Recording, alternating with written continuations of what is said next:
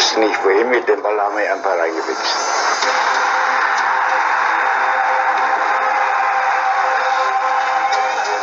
It's one of the biggest games on the planet, a derby like no other.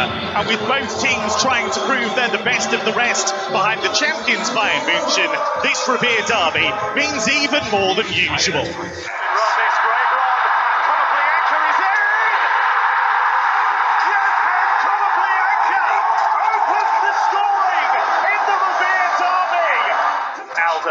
Produce the magic.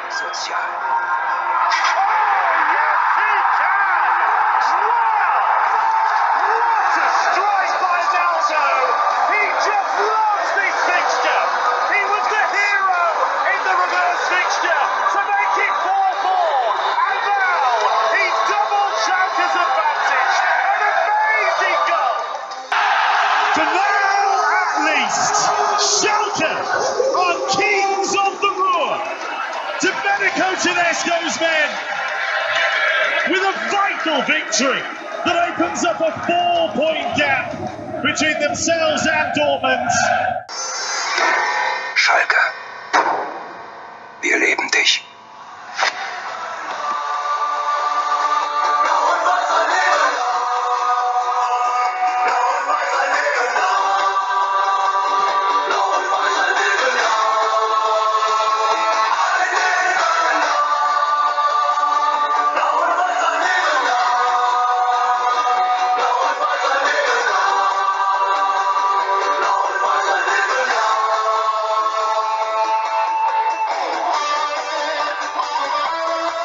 Blau und Weiß sein Leben lang. Hallo meine Lieben, wie geht's?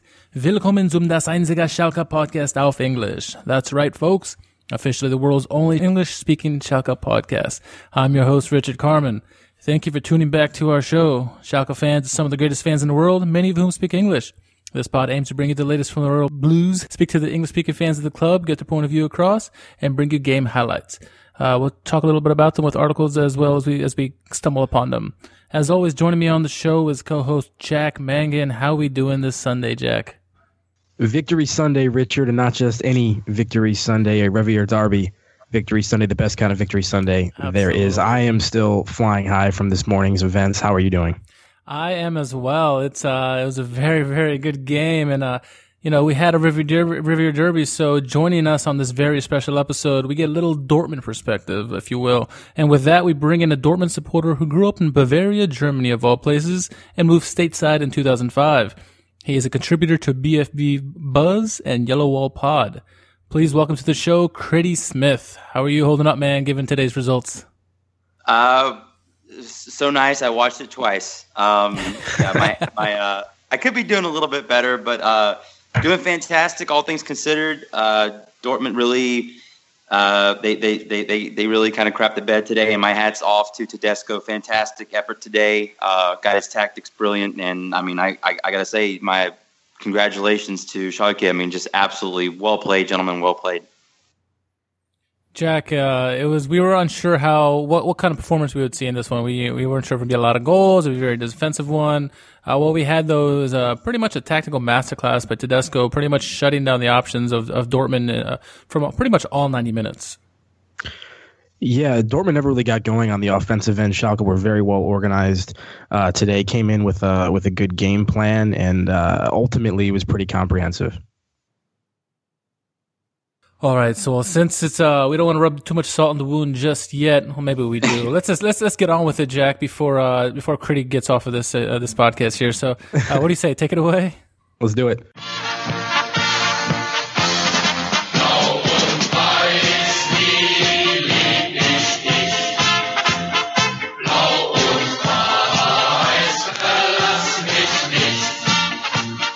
All right, and this one, Schalke coming to this game. Well, let's look at the last time we played these guys. When we played back in November, this game was certainly an interesting one. If you missed it, shame on you. Especially if it's a Schalke podcast. If you missed the derby, what's wrong with you? So as we all know, Dortmund bounced out to a 4-0 lead, and within the first 25 minutes, they slammed Schalke with goals. Schalke didn't know what to do. Tedesco made some changes early on with putting in Goretzka and Harit, made some halftime adjustments. Then they stormed back, ultimately ending with a Naldo tying the game in the 93rd minute. Game would end 4-4. Really, it felt like a win in that one, Jack. We go into this one, though. Both teams are kind of finding their way now. Schalke are second place with 52 points coming to this game, and Dortmund were just 1 point behind. From a Schalke perspective, we're not playing the greatest of football at the moment, but we're still in second position. We're getting the points when we need them. Yeah, as you said, the previous encounter, the reverse fixture, was an emotional roller coaster in every sense of the word, and this one had the added pressure on top of it being a regular derby of the Champions League qualification implications kind of lingering in the background. So Schalke had that nice run of 6 consecutive wins, but then kind of dropped the ball last week against the worst team in the Bundesliga, Hamburg. And we were looking to see whether or not they were going to be able to, reset from that. And maybe that was even a good thing potentially to kind of get them refocused and not, too cocky riding that winning streak heading in. Yeah, we talked about how dangerous it could be if you went on there on a big win streak and not knowing what a loss felt like for such a long time. They could just let the game slip from them. Critty, bring you in here for the Dortmund perspective. Mm-hmm. You guys were in third place. You have been playing better under Stoger, but it's been an up and down ride for you guys all year. Well, what kind of momentum, if any, were you guys having? I mean, you did beat Stuttgart 3-0 the week before, I believe it was, or 3-1. But so, what kind of momentum were you guys in, or what was the state of mind in Dortmund coming into this one? I think the Stuttgart win is 3-0. It looks good on paper, but honestly it was really kind of fool's gold, because if you look at the first 38 minutes of that match, Stuttgart really had Dortmund flustered. It was really, really poor football, and it has been poor football for a long time. Sturger really is relying on individual qualities of his players. You got Marco Reus, obviously a fantastic player. Mario Götze has been, to me, was the player of the Hinrunde. He's been completely decimated under Sturger. With no concept and lack of tactical philosophy, a player like Mario Götze goes to the wayside because he relies heavily on being in a disciplined, structured system. Which with Sturger, it's street football. It's lots of crosses, lots of runs, runs off the opposition's last man's shoulder, trying to get in the box, it's just it's unorganized, and I don't know. The rule of thumb this year is if Schalke has you 1-0, the match is almost certainly over. You guys are extremely disciplined. You've given up just over a shed over 30 goals over the course of the season. 3 of them to Hamburg last week, which is to me still baffling, kind of unexplainable. But everyone has even Bayern sometimes loses to like Gladbach when they obviously shouldn't. So everyone gets the mulligan. But to me, Schalke were absolutely the much better momentum side when it came to what have you done for me lately, and look at the last 2 months of results. Dortmund's kind of been getting these 1-0 lucky wins against Gladbach, 1-0 lucky wins against Hannover. It just had to come to a halt at some point, and Bayern München really exposed all their weaknesses in one 90-minute session, just completely dismantled them. And I didn't think, honestly, that Schalke were going to have too much problem with this game, to be quite honest with you. I really thought it was going to be a safe, I was going to say 2-1. I thought that Dortmund would probably get an equalizer or maybe cut the lead 2-1 at the end there just to make it look prettier. But and I think if Batshuayi maybe at that last run where apparently he destroyed his ankle, maybe you get that 1 goal back. But it just complete dominance on the part of Schalke today, and Dortmund really didn't have the momentum I think a lot of people thought they had coming off that Stuttgart win. I think a lot of people that were inside the game and saw this for what it was last week, it was a kind of a fool's goal 3-0 win. Yeah, so you did pick up that 3-0 win, but as you say, it was a slow start and really took that accidental Pulisic cross goal to kind of jumpstart you in there. And then obviously the week before you had that 6-0 drumming at the hands of Bayern. Very different class of opponent, those two teams obviously. But was there anything in terms of a trend, kind of a pattern that you've seen in both of those games that was worrying you heading into this matchup against Schalke? Well, yeah, I've been seeing a pattern since basically December. The fact that there's even before Reus came back, it's a lot of It's a lack of tactical concepts. I mean, with Peter Bosz, you could say at the least, when's the last time Dortmund, goes out and scores 4 goals? Well, you'd have to go back to the Revier Derby back in November. They scored, obviously 4-0. It sucks when Schalke beats you twice in one season. And yes, they did win both of these games this year, so let's not get that twisted. The points say 4, but I'm telling you, it was really a mental 6. There's just been the trend has been that there is no consistency in attack. They're unorganized. But let me tell you, the one thing that's very worrisome over the past 4, 5, 6 weeks is the lack of consistency, the hesitation, and the slowness of the counterattack. They seem to always. There's people making runs, and the player with the ball either misses his teammates or makes the wrong decision, makes the wrong pass, takes too long to get the ball there. And in the build-up, they're completely predictable. There is no creativity. You have a guy like Götze who can be a magician, but you're playing him. To me, he's a number 8. I want to say that Bosz had him as a number 8, and Sturger obviously slots him in there at the 10. I don't think he's a true center attacking mid. I think he's best utilized in that 8 role, and that 8 role inside of a sound tactical system. Bosz, say what you will about him, at least he had a philosophy and implemented that. And so Dortmund were more successful offensively under Peter Bosz because they had something they could chew on. With Sturger, it's get the goals however you can get it, and that's why you're seeing a lot of 1-0 Dortmund wins. Where honestly, it's just because they have better names on the back of the shirts than the other team. That's all it is. And I think that's a really good point. I mean, especially the thing you mentioned about the counterattack not being decisive enough, especially against a team like Schalke, who is so defensively organized and does a really good job recovering in those situations. I think you saw that a number of times when, there was a turnover and Dortmund had an opportunity. They just didn't move the ball quickly enough, and they allowed to get Schalke to get numbers back behind it and kind of shut it down. Mm-hmm. Absolutely. There was, before the second half, it really, Dortmund to me seemed almost lethargic in the first half. You had one or two shots on goal. Fährmann was never really challenged. I think they had one good opportunity, if I recall, in the first half. Fährmann, Berkey had a good save, I remember, and of course Fährmann had a couple saves. But the second half, Dortmund were starting to come around after the 1-0 dropped, and Konoplyanka basically. Another pattern that's really bothersome is the fact that Dortmund seem to only wake up when they're punched in the face. So they have to be down 1-0 before they actually start playing football. Well, Schalke seem content to go and let Dortmund come at them because Schalke is too well organized. They every man knows his position. They've got their marker. They're not going to lose it. It's just not going to happen when you don't have a philosophy. If you're not a Bayern, if you're not, you can have great individual players. But then if you have a system on top of that, if you have a way to break the other team down, that's what Dortmund's lacking. So I don't think Schalke ever feared conceding once that 1-0 was up. But Dortmund did improve. They had a number of counterattacks. But again, like you said, it was the indecisiveness and basically the making the wrong decisions at the wrong time when you have only a very short window to make the right decision.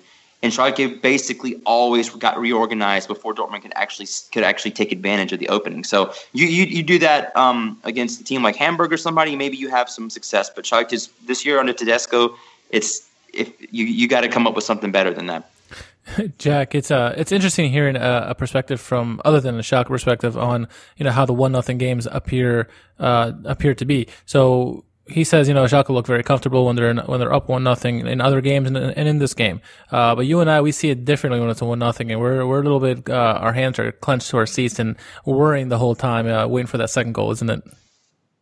Yeah, well, we talk about that a lot. There's a lot of times where we either get off to a slow start and wait until the second half to get the first one, or even if we do get the first one in the first half, we don't take the opportunities to kill the game off and get that second one.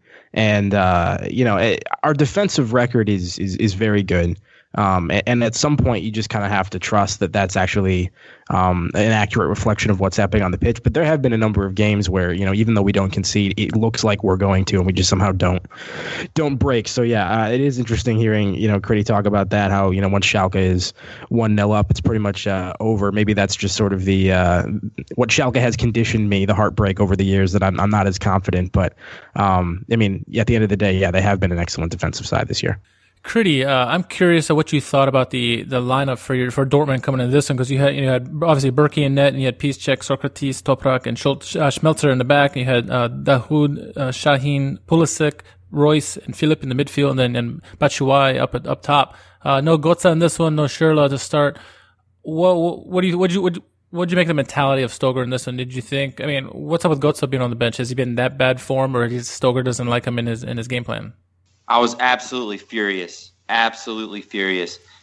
You have a German international World Cup winning midfielder on your bench that, despite in spite of Stöger and his efforts to basically make Mario Götze irrelevant this season, I still think that Jogi Löw will select him for the World Cup. I really hope so, because if you look at the track record for Mario Götze under Peter Bosz, he was the best player for Dortmund in the Hinrunde. There's no denying that. I know you were on the Yellow Wall podcast last week, Richard, and Lars Pollmann agrees with me on that absolutely Mario Götze was the best player for Dortmund. You don't lose that kind of form if you're that kind of player at such a high level as he is, unless the system and the tactics change. So it's not that Stöger doesn't. I don't think it's anything personal. I just think that basically Stöger is clueless and lacks any kind of ingenuity whatsoever when it comes to actually getting Dortmund to play a certain style of football. Their roster construction right now is set so up that it's a lot of Klopp holdover players, which in my opinion, I don't know if Dortmund noticed, but Klopp's in Liverpool doing really good things right now. He's no longer in Dortmund, so it might be wise to maybe move on from some of these players. Piszczek's okay. Sokratis is a ball-watching center back who loses his marker far too often now. He lacks focus, concentration, and especially I watched back the goal for Konoplyanka probably about 10 times today. Yep. And when Caligiuri was coming down, you could see the 18 on the back of the shirt coming down. 3 Dortmund players surround him. There's Konoplyanka's making the run to the left, and no one is even close to him. Sokratis actually goes in to stop Caligiuri. If 2 Dortmund players can't stop Daniel Caligiuri, then we've got issues. And you bring a third one in, which is Sokratis, who should have seen that Piszczek lost his marker, which would have been the right back. Konoplyanka coming down the right side, then moved to center. Well, Sokratis blew that. By the time he gets there, it's a 1-on-1 versus Berkey, and it's 1-0. That's the kind of focus that I didn't see, for instance, when Mats Hummels was in the back. And that honestly, more than any other player that's departed Dortmund in the last 5 seasons, that's the one that hurts the most, because that was the defensive captain, the guy who knew where everyone should be, was organized. He was the structure. And when you take that structure out, the rest of the foundation, the building, it falls down. These Dortmund back line is, I would say, below, maybe average at best in Bundesliga. Schmelzer, I credit him for the goal started with him not being able to have a first touch. It wasn't even that the ball came at him that hard. The pass seemed like it was a standard pass, and he just lost complete control of it and gave the ball away. And Schalke on the counter was just brutal. So many decisions that Dortmund makes now seem to be, for these veteran players, these guys that are in their late 20s and early 30s, you would think that, maybe you lose speed and physical attributes over time, but you definitely gain knowledge and you're able to read the game a lot better. I'm not seeing that. And as far as Şahin goes, Nuri Şahin is quite possibly the slowest player in the Bundesliga. I don't know if anyone... Not slower than Naldo. Hey, but Naldo with 7 goals is better at 35 than any center back that's playing for Dortmund. That's clear cut, 100% unequivocally the truth. And so he makes up for it in terms of like game intelligence and also decisiveness about when to jump out and challenge somebody. He usually gets there right on time and makes up for his lack of speed. But yeah, I hear you. Absolutely, and as far as aerial balls goes, one of the best aerial players in the Bundesliga, hands down. So this, Şahin, I think turned in a decent performance against Stuttgart, I believe it was, and Sturga seemingly it goes with the hot hand. So it's like, okay, well, it's rotational between Castro and Şahin, and whichever really poor number 6 or number 8 you want to put in there, whoever's having the better of the two, they get to start. And Schürrle is a very curious case because, of course, he's actually Dortmund's most expensive player ever, which is quite odd considering some of the names they have. But he just can't seem to find any kind of consistency. He couldn't really do it under Thomas Tuchel. He couldn't do it under Peter Bosz, and he obviously can't do it under Sturger. I think he's got 1 goal in the season, complete waste there on the wing. Absolute must sell this summer. We've got to get rid of his wages and also see if we can find anybody that'll just take him off our hands. The other question I have for you regarding the lineup is just this is something I was thinking about. I don't know how you feel about it, but Pulisic.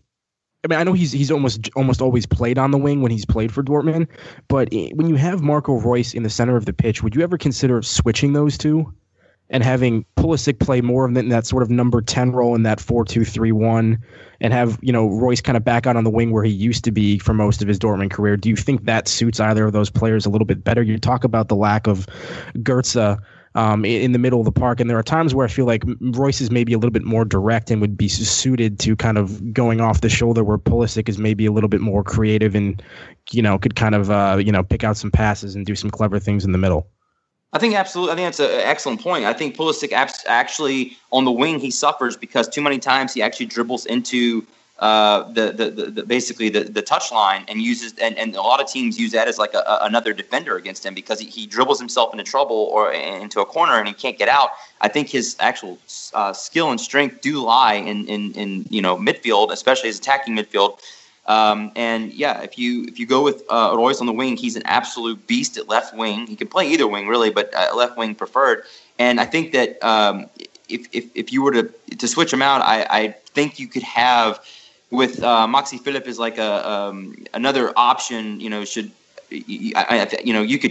could really take Maxi Philipp or Marco Reus and put them on either wing and have a number 9 in front of. Pulisic at the 10, that's a really strong attack. But I still fancy Götze if he's as a playmaking midfielder. Perhaps you could have a midfield, say Pulisic in the middle, and then maybe when Kagawa was healthy, you could have like a double 8 of Kagawa and Götze. That seemed to work for a while before Kagawa's injury a couple months ago. So they were actually, I think Kagawa's got the second or third most goals under Sturger since he took over behind Batshuayi. So, that's unfortunate with the injury, but there's a lot of options Dortmund actually has in midfield and in attack. It just seems to me that Sturger can't get the puzzle to fit correctly. All the pieces seem to be just scattered about, and he can't really figure out the combination. So, again, that comes down to tactical philosophy and the ability to come up with some kind of scheme or system, and he's been unable to do that, and that's why Dortmund suffered so much in attack and in scoring consistency. Jack, that's a valid point you brought out there. Putting Pulisic in the middle and then having Reus in the wing, because some of his best times as a Dortmund player have come from that wing. And it's funny because we were talking about defense, and when I was on the Yellow Wall pod, they said that Mats Hummels is what they said, like you said in Criti, he's the biggest loss for them because they lost their world class defender, and who do they have now? Just average defenders. Yep. So kind of want to shift over to Schalke now, Jack, and what's your thoughts? Because it was an interesting line, a little wrinkle, different. Obviously, Fireman and net in the back. We had the 3 of Benjamin Stambouli, Naldo, and Thilo Kehrer in the middle. Caligiuri as normal on the right, Goretzka, Bentaleb, and Schoff on the left. And then you had Harit playing kind of like attacking midfielder with Burgstaller and Konoplyanka. That was an interesting insertion there, adding Konoplyanka. Obviously, it did wonders for Schalke during the match. Yeah, I think you and I did a pretty good job predicting this. I know that we expected that back 3 of Stambouli, Naldo, and Kehrer with Nastasic picking up the season-ending injury. Yeah, no Sasha Reader. Yeah, right. You talked about that on the LOL pod, how you anticipated Kehrer being on the left-hand side. He had quite a shaky start, but ultimately settled down and I think was fine in the end. I had also talked about last week how the player I thought that we were missing against Hamburg was Konoplyanka. Yeah. And you can talk about how he's a little bit one-dimensional, but that's the kind of directness and energy that I thought we needed in that match and might serve us well in this one. So I was looking forward to seeing if he was going to be inserted into the lineup. And he was, and Ben Taleb continues his run here with Meyer on the bench again, which is quite interesting. And then really the only wrinkle for me was, as you say, Alessandro Schöpf coming in. Usually when that is the case, you see Caligiuri switch over and go to the left-hand side. And for some reason, that did not happen today. Caligiuri stayed in his normal position, and Schöpf came on the left. I think that's the only time this season that we've seen him in that position. But that created a really interesting overload, if you will, where you had Schöpf and Konoplyanka, sometimes Farid, all running down that left-hand side and putting a lot of pressure. And usually one of them was able to kind of get past the first line and be dangerous getting across it or something. So that was interesting wrinkle there. But beyond that, pretty standard. DeSanto on the bench, love to see that. Oh man, rest in peace, DeSanto. Wow. Well, it seemed like Tedesco obviously learned his lessons from the first matchup. Yeah, it was against Peter Bosch, but it was Dortmund nonetheless. Dortmund were clinical. They were very speedy. I mean, the speed killed us in the first tie that we played. So playing with a very defensive lineup for Schalke, and it seemed to be they seemed to, like you were saying, Stoger's very predictable. Schalke would be able to read the passes that were coming, and they jumped up perfectly every time. Whether it was Stambouli, whether it was Naldo or Thilo Kehrer, they were jumping the passes pretty, and it seemed to stop Dortmund from getting any kind of flow before they even get started. Yeah, they were the pressing for Schalke was fantastic today. Another thing that I noticed in the first half, particularly how much room Alessandro Schöpf had down the wing. I mean, literally lanes and miles and swim lanes of space to just basically dribble uncontested until he reached the box. At that point, somebody obviously managed to get into space, but just traveling box to box, he was uncontested. I mean, you had beautiful play from Schalke playing wide. They spread the pitch, so Dortmund was spread out, nice and easy. I mean, just a perfect storm of things, really. Just not how Dortmund likes to play. Don't really like to be punched too much in the face. Schalke was right in their face, like you said, cut the passing lanes off. Pressing was awesome, and the width of which Schalke played, I think, really was the undoing and kind of the killer, because Dortmund, they lack defensive consistency when there's narrow play. So you don't really have to have spread it too far out, because those center backs are going to lose their marker. They're going to be, at some point, the ball seemingly always falls right behind them with an opposing player having lost the marker, and it's a one-on-one versus Burki. This particular case, you spread them out wide, and it's almost game over. It was just a matter of time until something like what happened in the 51st minute with Konoplyanka happened. So I think in that aspect, Tedesco got his lineup absolutely perfect, and obviously his tactics as well. Do you think because Schöpf being so open in the first half, do you think it was a combination of either lack of respect for Schöpf, or was it just the man marking by Dortmund was just completely off and they just completely lost him during the game? I don't think it was a lack of respect. I think Schöpf has proven, even the last season, he has his moments where he's quite the exceptional player. I mean, his thing has been, from a Dortmund perspective, has been, to me, consistency. He can't do it match in, match out, but certainly the guy's had his moments where he has looked every bit the player that we all saw kind of today, blazing down the wing and really creating problems for the opposing defense. I think it's just a matter of Dortmund's poor marking, as you said. I think that you have a lot of finger pointing. I think that there's a lot of obviously anxiety too in the back. I think that the one thing they don't want to do is concede. I think that it's at a point now where they've basically, I don't know if they've been told, but the perception is, and the reality is, it's Champions League or bust. You guys can't miss the Champions League. Knowing how hard it is for Dortmund to string together attacks and build up any kind of consistency in offense, I think the defense has added pressure on top of what already was a dire situation under Peter Bosz. Sturger obviously solidified it a little bit, but in the last few weeks, obviously with Bayern, we saw exactly what Dortmund really still are capable of giving up on the defensive side of the ball. And I think that they really understand that with 4 match days to go, there's little room, margin for error, whatever you want to call it. And so there's a timidness and an anxiety or nervousness along with the fact that, I'm sorry, the player's not the fastest, not the brightest, not the most skilled anymore. And those besides Toprak, you've got Piszczek, you've got Socrates, you've got Schmelzer, all Jurgen Klopp holdovers. And they've been through now 4 managers in the last 4 seasons. So it's that's a recipe for disaster in my book. So I think Schuff just had it, what I would consider a below average Bundesliga back four that he had to contend with, and it made him look good. And Richard, the one thing I want to ask you about this specifically is, for me, if there's a player out of Caligari or Schuff that is less composed on the ball and worse under pressure, it's Schuff. And so if you're going to shift one way or the other and put, maybe more pressure on one of them than the other, I would have thought they would have been shutting down Schupp rather than Caligari, because they would have the opportunity maybe to, get some turnovers from that and get on the counterattack where they can be very dangerous. And I just thought that was curious that they gave him the kind of space that they did. I'm not saying he's a bad player. He's got a great motor. He's fast. And there were so many times, as Critty said, where, he picks up the ball a little bit behind, the midfield line or right around there, and he is not challenged at all for 15, 20 yards or more, and is able to just kind of advance that ball all the way into the final third. And I thought that was very strange. Yeah, that's why I kind of asked, so what was a lack of respect? Because I would have thought you would have closed him down, because I think Caligari is such a hard-working player that he can muster through any kind of pressure you put through him.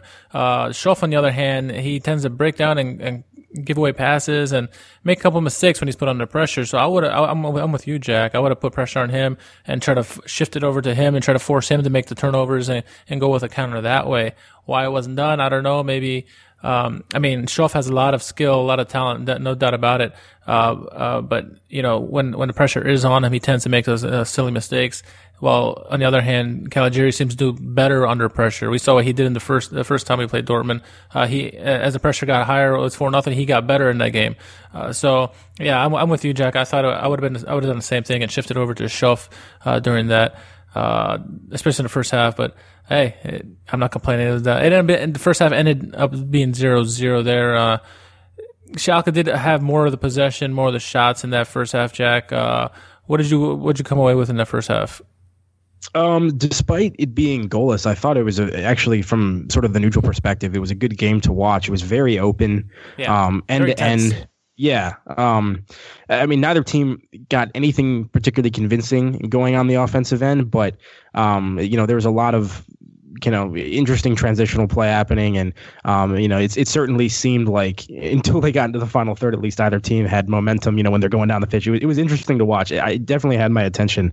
You're just kind of lacking a creative product at the end from either team, really. And as Critty has talked about, that's something that's been lacking for Dortmund. I thought Maximilian Philipp was anonymous in the first half, honestly, absolutely. And I was not surprised that he was taken off. And I thought, likewise, on the Schalke side, I thought Amin Harit was completely anonymous in the first half. I think it was a haircut. Right? Yeah, he got rid of his locks. But because, that's a player who's usually so elusive and is so important, in transition and in counterattacking. And I don't even really remember much of him at all from the first half, taking touches or anything. So a couple players from either team, I thought that maybe didn't live up to the billing, and that maybe that affected both sides.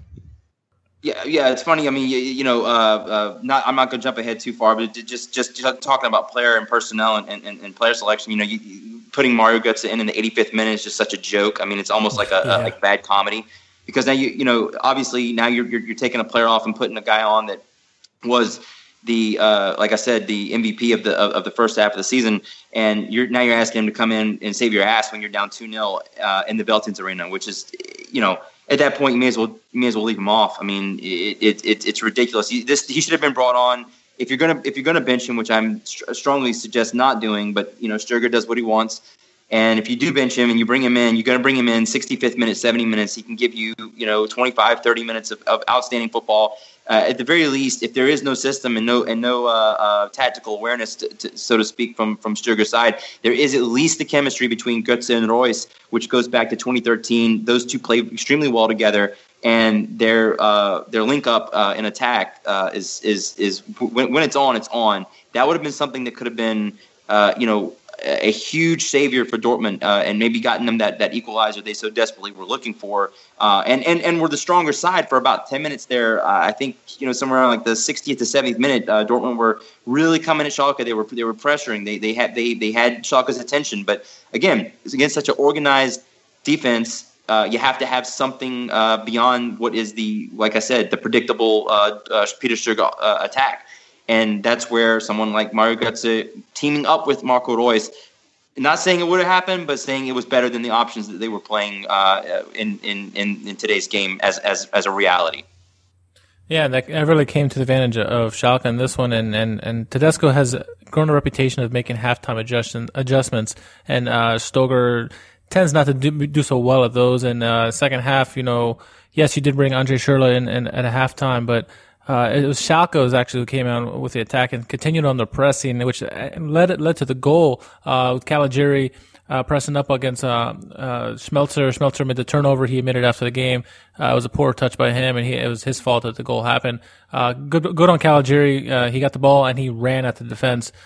He did draw the defenders in, and like you said, earlier, Socrates really made the poor mistake of going after Caligiuri instead of going after the wide open Yevhen Konoplyanka there.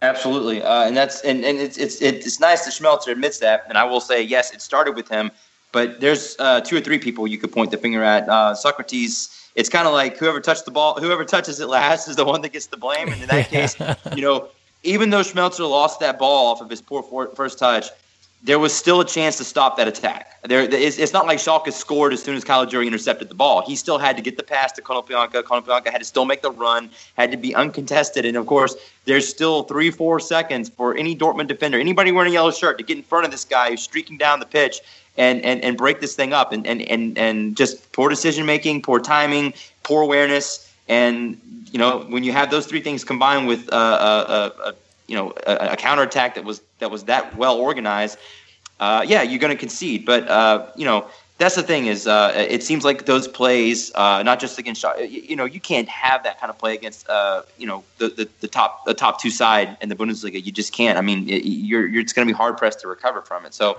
and I know one thing I do have a question for you guys, real quick, talking about the 1-0. So the outsider perspective, if you're Dortmund or Mainz or Hannover, whatever club you support, it seems to be that if Schalke is up 1-0, that's the death sentence for the opposing side. Do you think that maybe you guys judge it a little bit harsher because, you guys are still back to like 2014-15, just Schalke being Schalke, the inconsistent play, just like, oh yeah, we can be up 2-0, we're still going to, draw 2-2. I feel like that Tedesco's turned that mentality around, though. I feel like that he's instilled confidence in this side, and that a 1-0 lead is way safer in 2017-18 than it was in years past. I think he's instilled confidence in the side. I think for me, the issue is that until very recently, namely kind of right when we started that 6-game winning streak, Schalke did not win a lot of games 1-0. The only other game that they had won 1-0, I think, was against maybe Freiburg really early in the first half of the season. And so, Schalke has struggled offensively all year. They've scored a lot of goals from set pieces, dead ball situations. That's kind of bailed us out, and we saw that again today to some extent. But so I think for me, as good as Schalke has been defensively, the 1-0 goal lead does not seem safe to us because I don't have confidence that we're going to get a second one. Right. And until recently, we hadn't been able to win a lot of games 1-0. And then I think I said that on a podcast, and then we won like 2 or 3 of our next 4 games 1-0. Yeah. Just goes to show me. But right. Yeah, I mean, Richard, do you want to weigh in there? Yeah, so I'm kind of in the same boat as you. And beginning of the season, we were getting the lead, 1-goal leads, and then we'd blow them at the end, and the other team would either come back and draw or they'd beat us. And yes, the mentality has changed throughout the season, but we're still harping that from that, and also from the seasons past, where we know 1 goal isn't going to be enough, and we've seen how the teams they get too close. They're basically try to set up shop, but they're giving the other team way too many opportunities, and it's too close for call, and it gives you like a heart attack almost every game watching it, getting gray hairs just watching Schalke. But as that 6-game win streak started happening, that they had gotten better. And frankly, when Konoplyanka scores his goal in the 51st minute, from that point on, before the second goal happened, that was probably the best Schalke has looked with the 1-0 lead all season. Yeah. I thought. And I do agree with Critty that I think it was. Caligari made a very good play on this, honestly, and it was almost kind of reminiscent of the goal that we scored. I think it's against Leverkusen, where Caligari made a similar move and then ultimately distributed to somebody up front on a counterattack. But as good as that play by Caligari was, this was a really soft goal for me from the Dortmund perspective, because as this ball gets picked up, Konoplyanka is like man marking Şahin. Right on kind of like the midway line, and once this ball turns over, Şahin turns his back to Konoplyanka and never turns his head again. And he never looks at him. He just kind of ignores him, and he's kind of tracking this run of Caligari. And then, as you said about Socrates or whatever, he needs to see that and notice that Şahin is committed to Caligari, and then he needs to step over and pick up Konoplyanka, and neither player does. Both of them ultimately jump in on Caligari, and Konoplyanka never even goes into a full sprint here. He's basically jogging that entire way, picks up the ball and just slots it home, and it's far too easy, I think, from the Dortmund perspective. If I recall correctly, it wasn't. First of all, Socrates never turned his head, so of course, ball watching. He's not even aware of like who's behind him. Blue shirt, really easy to pick out on the pitch. You're wearing yellow, they're wearing blue. Go get somebody. But I think in saying Şahin's closing down on him as well. And I don't remember. I know Schmelzer was behind, and I think Toprak might have been the other person that was in front of them. I'm not 100% certain. I know Şahin and Socrates were involved in the play because I've watched it about 8 times, and I saw a number 8 shirt, and I saw good old Socrates number 25 never turn his head. So I think Toprak came in at the last second to try to block it, but Piszczek was way too far up the pitch when that turnover happened, and he wasn't able to get back in time. But just the idea that Konoplyanka can start a run at the midway line and never even really break into a full sprint and then just receive a ball and tap it in is just, for me, it's too easy, especially in a derby. What about the finish by Konoplyanka with his left foot no less? We know him as a right-footed shot, and he always goes with his right foot. So the fact that he shot with his left foot and it was on target, pretty good power on it, Jack. A good finish by him, nonetheless. Yeah, well, he showed you, I guess. Yeah, he did. Don't call him a one-footed player ever again. No, yeah, he very much is like that. He either crosses it or he cuts inside. He's like, the opposite of Ian Robin over on the left wing. That's it's basically his only move. So yeah, that was interesting to see him finish it with the left. Hasn't Tedesco kind of revitalized his career? He kind of fallen out last season. Weinzierl, right? Yeah. There's a lot of players that have been like that. I mean, Max Meyer is probably the most notable example. He was kind of out of it and then got changed into a holding midfield position. But yeah, Konoplyanka, he hasn't necessarily played consistently, but he has been more involved than I think he was previously, and I think he has a more defined role, in my opinion. Like I think there's less being asked of him when he's out there.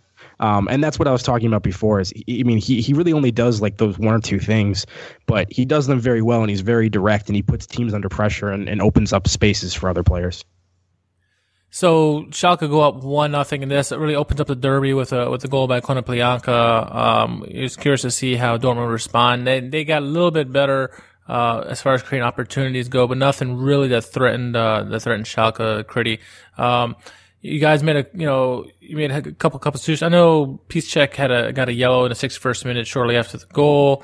You guys brought in? You guys didn't have a substitute until for a while. I think Dahoud came out and Sancho came in, right? Yeah, Schürrle came in, Sancho came in to provide some kind of offensive spark, and then the running joke Götze comes in the 85th. So the minutes between the first goal and the second goal.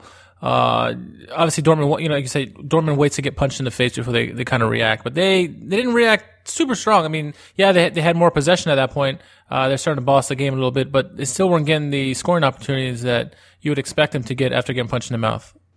Right, and it takes 2 to tango sometimes. So Schalke obviously let Dortmund have that possession. I don't think that Schalke was necessarily, if you're looking if you're looking at what happened in the first half, if you're looking you review things in the dressing room, you say, okay, Have they threatened us? Have they had possession? When they had possession, what have they done with the ball? Up to that point, as you said, Fährmann really kind of an easy day at the office there for the first 45 minutes. Nothing really to get too scared about. So Schalke goes up 1-0, and that's where I think the mentality comes from of a lot of the outside fans or neutrals. You see that 1-0, and then Schalke says, we're gonna be organized in defense, go back, we're gonna play this we're gonna put 10 guys in front of goal, and we'll see what Dortmund can do. So Dortmund comes down, they have possession. It's a lot of passing, a lot of crosses, and honestly, to me, it's a bunch of bricks that are just kind of hurled into the box with a prayer note attached to it, hoping that somehow somebody. I mean, you look at the corners. Shirley gets that corner. I believe it was late in the match, and he doesn't even connect. He just overshoots it and shoots it right out of bounds again. I mean, it goes all the way across in kind of a bow, and I mean, just completely off. I mean, everybody for Dortmund was just completely off. Royce, you could see the frustration in him. He did get the one good shot off. I believe it was late in the second half. He kind of Dortmund finally broke through. He gets his foot on it, but just didn't strike it quite well enough. I know it went right to Fährmann. I mean, hit him literally in the gloves. I think it was a couple minutes later, somebody else actually got a ball off, and once again right at Fährmann. No worries. Dead center. So, I mean, at that point, I think Dortmund's basically just shooting for shooting's sake. I don't think there's actually there's tons of blue shirts in front of the ball anyway. So you got and Fährmann's in exactly the right place where there is the opening. So he's the one place that you're going to have an opening where there's not a blue shirt, the keeper's there. So really kind of a act of futility. Yeah, and the thing that I noticed, and this kind of goes into what I was saying about maybe the position that Royce is playing earlier, is that Royce strikes me as a player who needs to be kind of the finishing product on the end of a chance rather than creating. And it seemed like your entire offense was going through two players, Pulisic and Royce, the entire time, and they were kind of the ones who had the responsibilities to build things up, and were the ones that had possession in the final third, trying to break into the box. And I mean, I'm not saying that Pulisic shouldn't be in that role, but I don't know. It just seemed like, the service wasn't there for Batshuayi today. And, Royce wasn't able to get into dangerous areas to receive the ball because he was the one that was trying to create them for other people because no one else was really stepping up. Yeah, you're absolutely right. If you look at, as you guys just said a couple minutes ago, Royce's greatest moments in a Dortmund shirt have come obviously from that left wing position where he's been the finishing touch, not necessarily the key pass or the creative magic that's gotten the ball to him. So he's not looking for somebody else. He's the guy that people are looking for. So when you have that kind of setup, that's where Dortmund, and especially number 11, is going to be at his most successful. But again, you have to have someone like Shinji Kagawa or Mario Götze out there who's a little bit more natural in that role than Christian Pulisic. Pulisic's been mainly a winger his entire Dortmund career. Has been spurts here and there where I would welcome the change if somebody came in with an actual, not a panic Sturger move. He's like, I'm going to move Pulisic to the number 10 and see what the hell happens. No, but actually somebody comes in and says, I see the potential there. I think we can make this guy into an outstanding central attacking mid. Move Royce out permanently back to the left wing position and see where it goes from there. But I still think that in order to do that, you would need obviously. You need some time to prepare for it and get Pulisic adjusted to that role. So, just when you have two wingers out there being your creative juice, so to speak, and you're trying to get service into your guy, the one guy that Schalke actually knows is a absolute goal-scoring threat, Batshuayi, they had his number all night. You could see his frustration. I mean, you shut him down, honestly, and you just basically he comes back and he's very good in link-up play. Didn't see too much of that today. He wasn't really dropping back. And if he doesn't get touches, Dortmund is, I would say, their offense and offensive capabilities are cut in half if he doesn't get touches. Well, the game was looking very comfortable for Schalke, like they were going for a comfortable win. But Naldo would put Dortmund out of their misery in the 82nd minute. Before that free kick, I believe it was Amin Harit, Jack, that drew the foul. He didn't do much all game, but I think he got fouled at the top of the box. Was that him or was it Piazza? I missed that. That's actually a good question. I don't remember myself. Yeah. If it was Harit, that would be a pretty classic setup for a Schalke free kick. We've seen that a number of times. And the one thing I will say about Harit is he did have a couple nice. I think he grew into the game a little bit. He was better in the second half of the first. But somebody drew a free kick. It might have been Harit, and then you set up Naldo. Yeah, so before the free kick, you had Naldo, way back there, looked like his line up for a shot. With you had Caligiuri and Marco Piazza, ready to set him up. And I've been saying this all season long, Jack. I'm tired of seeing Naldo go for these shots because he never scores. Stop shooting them. What does he do? He scores a bullet of a goal through the back of the net. Gives Schalke all 3 points. 2-0 victory. What a goal! Yeah, shut me up. And what a time to do that as well. We know that he's done this. He did this a number of times at Wolfsburg and throughout his career. This is kind of like, a free kick approach that he's famous for, and he's tried it a number of times this season, and he hasn't really been all that close. Anytime he's done it, all of his goals have been coming off of, corner kicks and and other set pieces. He still has found the back of the net a number of times, but it hasn't been from here. And it almost seemed like maybe there was some discussion about trying to keep him from doing that. I couldn't tell if everyone was 100% in or not, but he wound up for that one, and I don't think you can hit it much more sweetly than that. It's an absolute laser bolt, and it's curling away from Berkey, right through this hole that that Dortmund left in terms of the wall was a little bit over to the left from where he had that entrance, and he's been so clutch for us so many times this season. Especially we talk about Schalke's offensive struggles. That Naldo was probably our second highest goal scorer this season, next to Bergstaller. And he's close. He's close. Yeah, too. He's come up time and time again. It's the second time he's done this, in the Riviera Derby this season. And what can you say about this guy? 35 years old, at the end of his career. We pick him up on a free transfer. We're not expecting all that much out of him, and he ends up being this season arguably our most important player, if not one of them. And the guy, all he does is just put in lockdown defensive performances and come up in huge moments on the offensive end. And it was brilliant to see. I sincerely hope this guy gets a shot at a World Cup. I don't think he's going to, but if he doesn't, it's not because he hasn't deserved it. Because he's been brilliant. Yeah, his shots were reminiscent of Marcelo Bordone back in the day. Pretty. I was going to say Roberto Carlos. He reminded me. Yeah, that too. Oh, yeah, absolutely. But seven goals from a center back. What? That's unbelievable. That's unheard of. I think he's one away from his career high too. Yeah, it's unbelievable. Naldo. How does it feel to not be in Wolfsburg, huh? I'm sure everybody loving not being in Wolfsburg. Yeah, Caligiuri as well. They all jumped ship at the right time. Yeah.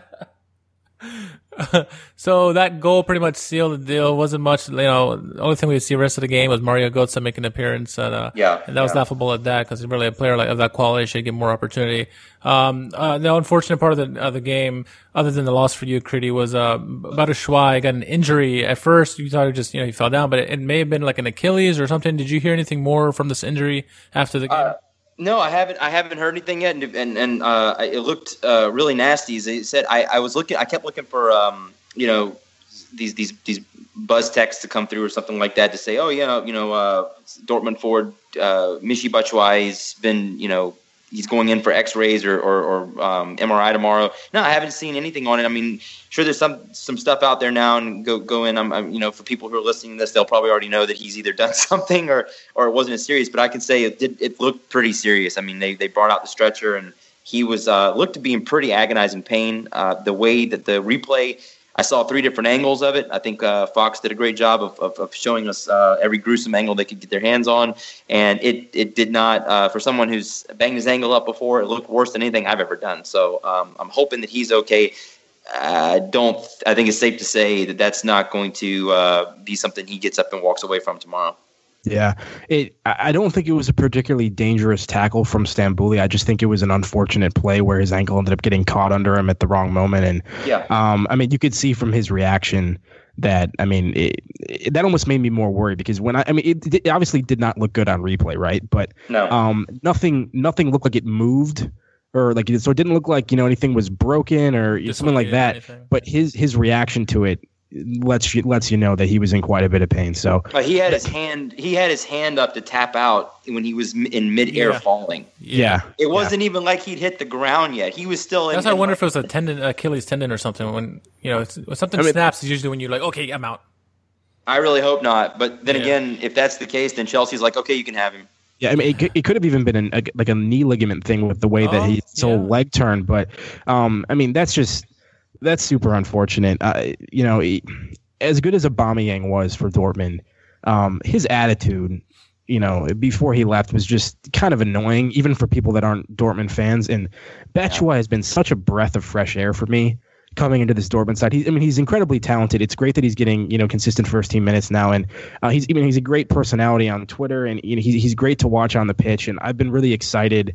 Not that I'm rooting for Dortmund, but I've been excited to see that for him and for them. And this is just, he worked hard today. It didn't go his way. And then to have this go on top of that is just terrible. So I know Rich and I reach out, best wishes to him on a speedy recovery. And we hope he's okay.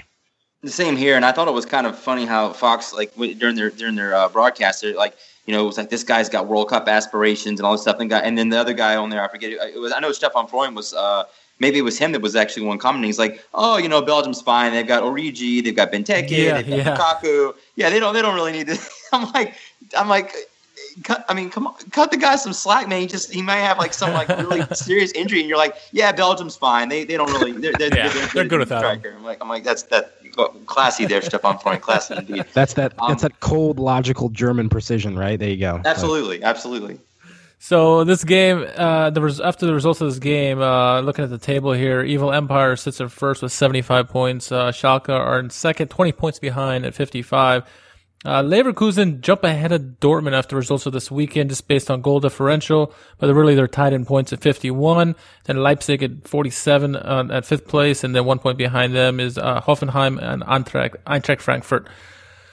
Guys, where do we go from here? I mean, obviously Bayern's going to win the title this year. DFB Pokal is still up for grabs, with the teams remaining. But looking ahead to next year, Critty penned a nice article for BVB Buzz called "The Watzke Way is the wrong way for Borussia Dortmund," and really, and correct me if I'm wrong, Critty. It's basically saying how Dortmund, and really this relates to us because Schalke also very much are very much into selling mentality as opposed to a buying mentality like Dortmund or like Bayern are. So how do these two teams change to try to compete with Bayern from here on out? Oh, it's an interesting, the Bayern way of business is the reason that I, over 20 years ago, did not support Bayern, even living in the state. I supported Dortmund, especially, I came up with the Matthias Sammer days, Andreas Müller, and was a part watching them on the Champions League in 1997, and that's where I really started supporting them.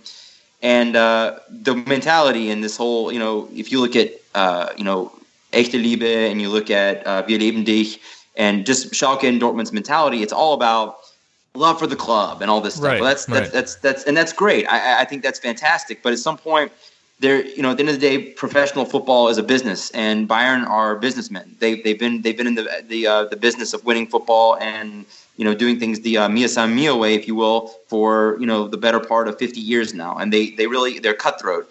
And the one thing is.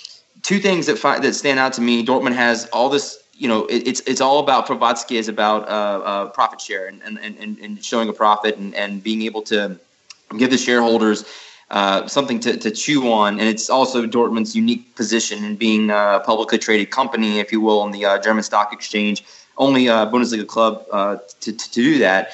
So for them, it's about changing the mentality and realizing that. I think a lot with Dortmund, this in Schalke really hasn't had to go through anything like this. But with Dortmund in 2005, with the bankruptcy scare, there was a slow rebuild, and you have Thomas Doll, and you have some really bad managerial hires, and then you get Jurgen Klopp, and then Klopp makes this magical team out of all these youngsters, and he literally catches lightning in a bottle. And now that he's doing it at Liverpool, it's not by coincidence. I mean, what he did at Dortmund was legitimately a fantastic job on his part as a manager and as both a tactician. But what Dortmund has to do as far as the personnel is, they have to go out and they have to take a chance on these stars. It's almost like they go out for like Ciro Immobile, and he doesn't work out the first year, and they give up on him. Or he says, I want to go back to Italy. I really don't like it here. And that's fine. But you can't get jaded by that because you had one mishap. Bayern admits that they have 2 out of every 3 players they buy, they fail. But the one of the 3 that does, succeed for them is a superstar. Right. Dortmund has this with the Knabenschmiede in Schalke, and then Dortmund's youth system as well. They produce fantastic players. It's about not necessarily going out and just relying completely on getting a superstar. I think every now and then it doesn't hurt for Schalke to get someone like Raul, like they did a couple of years back. And, obviously for Dortmund, you go out and get what you thought André Schürrle was going to be good. And obviously it hasn't worked out that way. But, player retention, you got to retain your players. Someone like Leon Goretzka cannot walk to Bayern. Someone like Mario Götze at age 21 can't walk to Bayern. You have to convince them to stay. And the way that Schalke, first and foremost, is going to be able to do it consistently with Champions League football. This is the first year they've been back since 2014-15 season. They didn't qualify that year, but they were in the Champions League that year.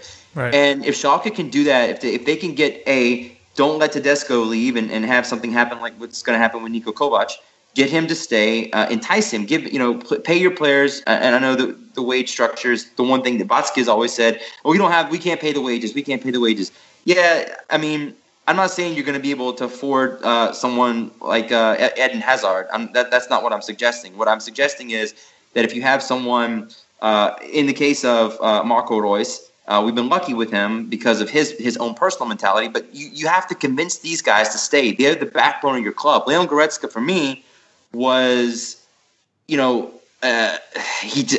a player that I know, Richard, you said on the Yellow Wall pod that you kind of think that McKinney can come in and kind of do a lot of the same things. He's more raw, but you think that he could possibly eventually replace Goretzka in that role. But Goretzka, for me, is a German international. He's going to play a big part of the World Cup, and I think he's a fantastic player. That's a guy that Schalke, I know, did everything in their power to stay, but what was missing? Why does he want to leave? And go to Bayern? So why does Manuel Neuer say I'm never going to wear anything but blue, and then he goes to Bayern? That's the key is retaining these players that come up through the youth systems, two outstanding academies, two of the best, in my opinion, in the world, and yet you see all these players going to bigger and better things. The third example is someone like Leroy Sané. He's, to me, still not the complete product. I think 2 or 3 more years at Schalke, 2 at least, would have done him a world of good. And, eventually maybe you move on to bigger and better things. But there was just so much. I felt like there was so much still left for him to do in a blue shirt. And, at the first offer, Manchester City offers up and Schalke takes, it's about saying no occasionally as opposed to always saying yes. So, here's my thing. You mentioned that Schalke getting back into the Champions League, assuming we don't shit the bed here in the last 4 games and something crazy happens. But assuming we get back in the Champions League, you're saying that's going to help with player retention and talent attraction. And I agree, but even that hasn't been able to stop it in the past. Manuel Neuer leaves. Matip and Zane, both leave.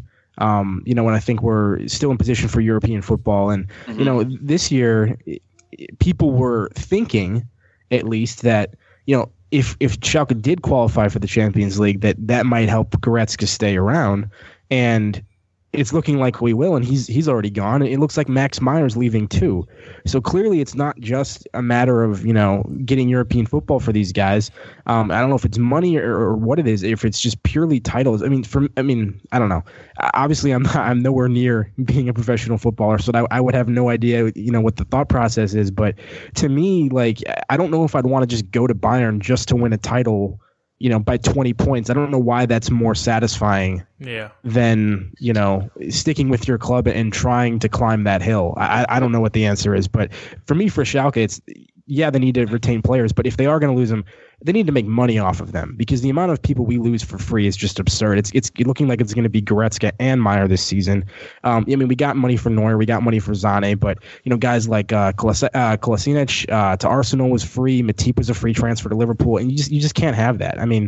It's not that Schalke is necessarily hurting for money, but if you're going to lose this talent, you have to at least get something out of it and capitalize on it. Well, there's 2 things with Schalke. They gotta stop losing players for free, first of all, and make money, if, like you said, off them. But really, it looks like they're in it for money, trying to make money by selling players like Sané. They sold him 50 million euros and whatnot.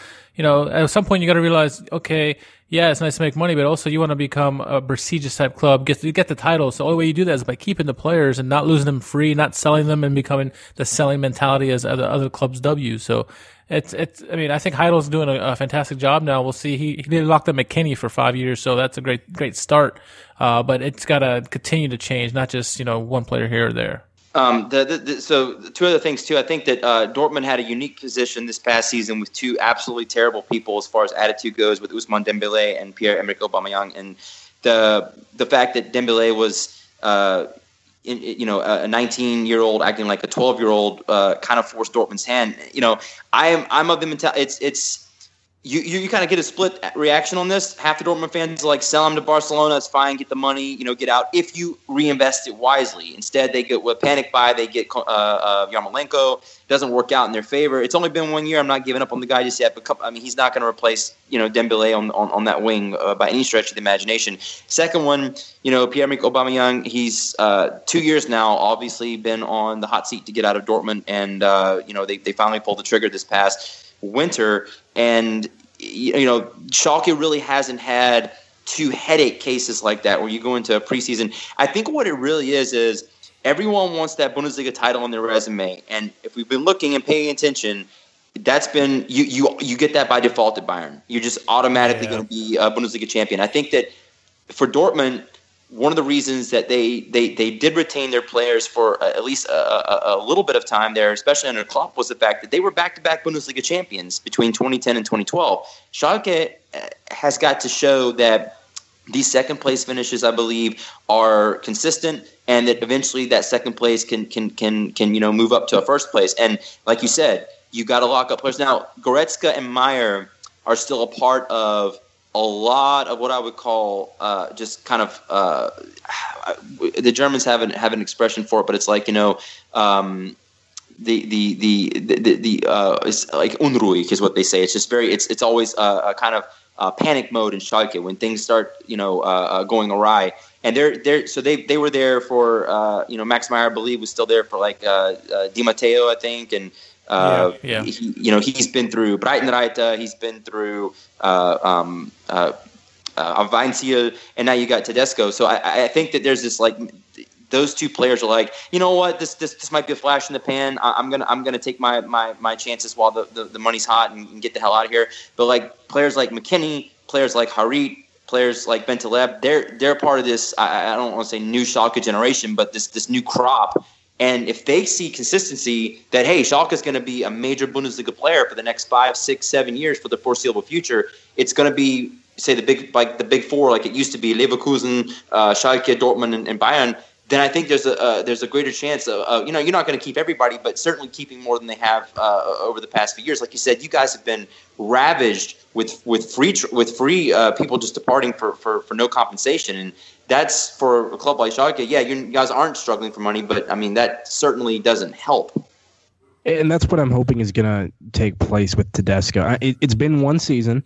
So incredibly small sample size, and I'm not trying to get too far ahead of myself. And who knows, if he keeps this up, maybe he'll depart for greener pastures as well. But as you say, Schalke's kind of a crisis club, and they have a revolving door of managers, and it looks like we may have struck gold here and have the potential to have one of our best managers ever, certainly of the last few years. And if we can keep him for a couple of years and get some sort of consistency going, maybe that will help too. So you might be right about that.